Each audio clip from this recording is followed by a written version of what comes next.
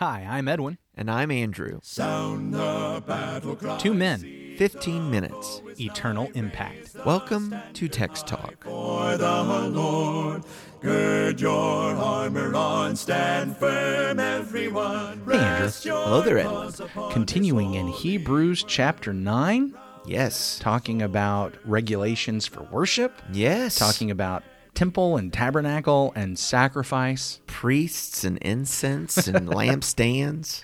You know, it's amazing to me when we just talk about it like that. There's a part of me that says, I'd rather watch paint dry. But as When you talk about it like that. But as we actually go through Hebrews, this has been very exciting for me. This has been very helpful. It's the conversations with you are really resonating with me, and I hope that's getting across as others who are listening that you know. Yeah, I get it when people hear about, we're going to talk about regulations for worship, we're going to talk about temples and tabernacles, But this is actually very relevant. It's been very relevant in my life to talk about how important it is to hang on to Jesus. One of the things I love about the book of Hebrews in general, maybe you've heard an illustration like this when people come to the Bible and they're trying to understand what the Bible teaches, and it's likened to a puzzle. And you need to sort of see how the pieces go together, right? Mm-hmm. And the book of Hebrews for me is almost like the picture on the box. I mean, It really does help draw together how this Old Testament fits in with this New Testament and God's big plan, and it's a huge deal. Shadow and substance. Yes. There's regulation and pattern that points forward to the fact that there's going to be a new covenant, a greater covenant, one that God was always pointing to. Yeah. And man, when that one gets here, hang on. And Hebrews isn't the only book in the Bible that does that, and in the New Testament, but I mean it does it well. And particularly when you spend some time in the Old Testament, you're kind of reading through Exodus and you're reading through Leviticus, and you want to do that because you love God and it is His Word. But sometimes you start thinking, but I'm a Christian, I don't know why we're spending this much time on this. Well, God spent this much time on it, and then you come to the book of Hebrews and say, oh, wow, because He's laying all this out for the spiritual realities in Christ, and we need to understand what an important issue this is. But it is pointing to the spiritual realities in Christ. Yes. And the Hebrew author is telling us there was some very real reason for having that first covenant. You need to know that first covenant. You need to study it to bring you into Christ. But now that Christ is here, hang on to Jesus. Amen. Don't go back. Don't go back to the shadow. Mm-hmm. We've got the substance. Don't go back, because that'll be drifting away. Let's, before we continue our conversation, maybe we should read today's today's So scripture. we're going to go a little further on in Hebrews chapter 9. I'm going to be reading verses 6 through 15 from the New King James Version. Hebrews 9, verse 6. Now when these things had been thus prepared, the priests always went into the first part of the tabernacle, performing the services. But into the second part, the high priest went alone once a year, not without blood, which he offered for himself and for the people's sins committed in ignorance. The Holy Spirit indicating this, that the way into the holiest of all was not yet made manifest while the first tabernacle was still standing. It was symbolic for the present time, in which both gifts and sacrifices are offered, which cannot make him who performed the service perfect in regard to the conscience, concerned only with foods and drinks, various washings, and fleshly ordinances imposed until the time of Reformation. But Christ came as high priest of the good things to come, which the greater and more perfect tabernacle, not made with hands, that is, not of this creation, not with the blood of goats and calves, but with his own blood he entered the most holy place, once for all, having obtained eternal redemption. For if the blood of bulls and goats and the ashes of a heifer, sprinkling the unclean, sanctifies for the purifying of the flesh, how much more shall the blood of Christ, who through the eternal Spirit offered himself without spot to God, cleanse your conscience from dead works, and to serve the living God. I want to focus on once for all. As I hear this, we recognize, so yesterday we really jumped on the idea of even the first covenant had regulations for worship, and understanding that there were going to be regulations then in the second covenant, that it's just understood. Everybody expected that because that's the standard. That's how the covenants norm. work. That is how covenants work.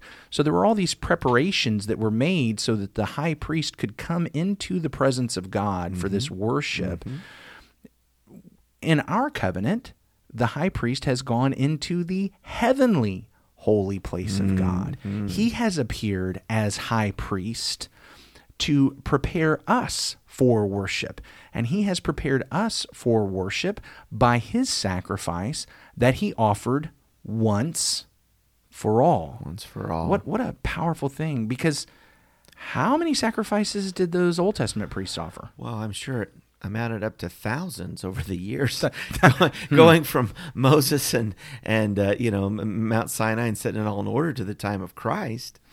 Listen, thousands every year.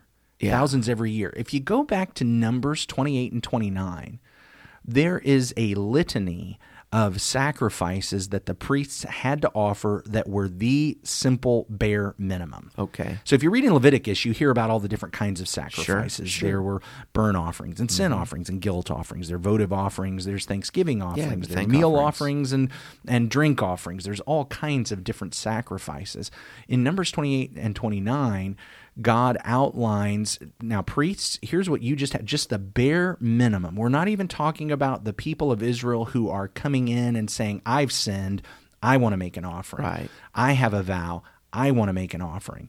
We're not even talking about the people who came because they had children, and so they were giving their offerings and the dedications that they had when the child was born. We're not talking about all the offerings that were made on the Passover, when all the families came and offered their Passover lamb. We're just talking about the absolute bare minimum.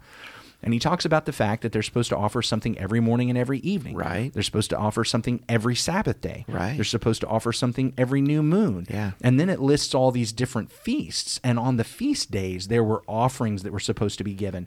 Every year, there were more than just the bare minimum, more than 1,200 sacrifices offered. Wow. Morning, evening, every Sabbath day, every beginning of the month, and then through the feast days. More than 1,200. So if we just take that bare minimum, we're not just talking about over time thousands. We're not even just talking about hundreds of thousands. We're actually talking about millions. Millions of sacrifices. Millions of sacrifices. And then especially when you bring in the fact that the families and the individuals and the Passover and so many other things that were coming in, adding on top of that. Just think about what the tabernacle and then the temple must have been like. Yeah. The smells, the sounds, the screeching and squealing of animals being slaughtered, the smell of blood and butchery, fire, and then burning meat. Yeah. And it just, man, what a place. It was a place that said it screamed death. When you walked in, walking up from a distance and seeing the structure, it may have been a beautiful sight to behold, but man, once you got there, it said death. It said sin means death. I think that's what we see here.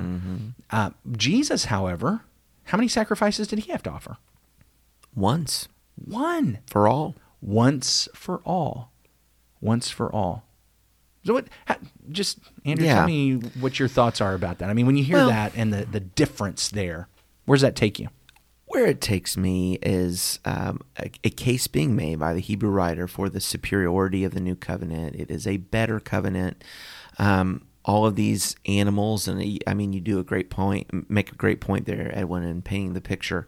The value of all these sacrifices does not compare to the precious blood of Christ and his own sacrifice of truly being the sinless one, fully man and fully God. The other thing it makes me think about is we said, okay, in this new covenant, there will be worship. It will need to be according to regulation because that's the way covenants work. But this is going to look very, very different because if you take all the animal sacrifices out of it, then how are you worshiping and how are you pleasing this God now? I mean, you do a great point about the dedications of morning and evening, the new moon and all these sorts of things, but we're not going to be killing animals anymore. It's not going to be all these bloody sacrifices anymore. So, teach me, Lord, how to do this. Teach me, Lord, how to pray. Teach me, Lord, how to worship. Teach me. because what I've learned from this new covenant is there's going to be a way that you will find acceptable, a myriad of ways you will not find acceptable, but it's going to be different. So how do we do this? And we need to be in the Word. We need to be studying this covenant. We need to be reading what the Christians did as they worshiped, as they edified, as they built one another up, singing, praying, praising, preaching, proclaiming this good news, this gospel that we can hear that brings us into the holy place by the blood of our high priest / sacrifice. Because that's one of the amazing things about Jesus is he is both priest and sacrifice. Right. He's both of those things. But he did this once for all. When I hear that, I actually think of two lines of thought. Okay. My first line of thought is that he did this once for all people. He didn't have to offer one sacrifice for Jews and then another sacrifice for Gentiles. If I could build on that, he's not even offering a sacrifice for himself. That makes him different than these other priests. Right. It's not about his own sins because he is sinless. Good point. So one for all people. So whether a person was a priest or the priest or it's just one sacrifice. That's really powerful when you go back to Leviticus and find that there were different standards of sacrifice. There were different sacrifices that were offered if it was the priest who was sinning, if it was the people who were sinning, if it was the nation who sinned. Jesus has offered one sacrifice for all. No matter what your role within the kingdom is, no matter what nationality, no matter what the color of your skin is, no matter what your gender is, no matter what your job is, no matter what language you speak, Jesus offered the one sacrifice for all. He did not have to be offered for each people, for each language, for each skin color, for each heritage, for each ethnicity, one for all. That's a good point. That's that one sacrifice. And so, of course, that tells us it doesn't matter where we're from, who our parents were, what language we speak, what color our skin is. If we want to be saved and come to God, we do it through Jesus. The beauty of this new covenant is it is inviting all people to come and be part of it. Yeah. I will be their God and they will be my people. And their sins and lawless deeds I will remember no more. And no matter what people you were, you can come be God's people in Christ. Yeah, absolutely. My second line of thought, and this may be a little bit even more directly what he's saying here, once for all time. Once for all time. So a lot of folks will say things like, I don't know why you'd allow that book from 2,000 years ago to govern how you worship and how you serve God. And as if because we've had technological advances, that changes how you worship God. Because we've had technological advances, that changes how you serve God or how you're saved and come into God's presence. That's not the way it works. Because expansion, the known world expanded from Europe and Asia to also include the Americas, because we've had the Industrial Revolution, because we've gone through the Reformation and the Enlightenment, and now we've moved into a modern time period and then a postmodern time period. The philosophies of men have expanded. The number of religions that people have made have increased, as if Jesus needed to offer himself again for all. No, one offering for all time. Just even as you say that, I think that it may be better said in this information age that it has raised our awareness. It's not to say that there aren't new things, but actually it's just we're kind of more aware of all the things, all the different religions and all the different customs and all that sort of stuff. In other words, there's this explosion of information. We just can't believe all this is going on in this world. You know who hasn't been surprised by any of this? You know who wasn't unaware? God.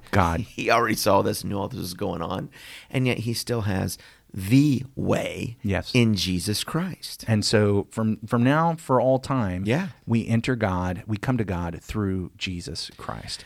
The once for all, you were talking about all people and all positions, all time, all sins, all the wrongdoings. Oh, good point. Right? That sometimes we might do something and feel like, now I really have crossed the line. Now I really have gone too far. And there is no getting back to God. There is no being right. And that's not true. There is a sufficiency in this sacrifice to make us right with God and bring forgiveness of our sins. That is profound and powerful. I want to spend more time talking about those kind of things, but we're out of time. So I'm going to lead us in a prayer, and let's just be thankful. Holy God, thank you so much for Jesus' sacrifice. Once for all people, once for all sins, once for all time, we surrender and give our allegiance to Jesus as Lord. It's through him we pray. Amen. Amen. Thanks for talking about the text with us today. I'm Edwin Crozier, and I'd like to invite you to join the Christians who meet on Livingston Avenue in Lutz, Florida this Sunday for our Bible classes and worship. You can find out more at christiansmeethere.org. Check out our daily written devotional that goes along with today's episode. You can find a link for it in our show notes. Michael Eldridge sang all 4 parts of our theme song. You can get more from him at acapeldridge.com. Please remember to subscribe, rate, and review Text Talk in your favorite podcast app so others can find it and learn about it more easily. Have a fantastic day. Steady, pass the word along. Onward, forward, shout aloud, Hosanna. Christ is captain of the mighty throne.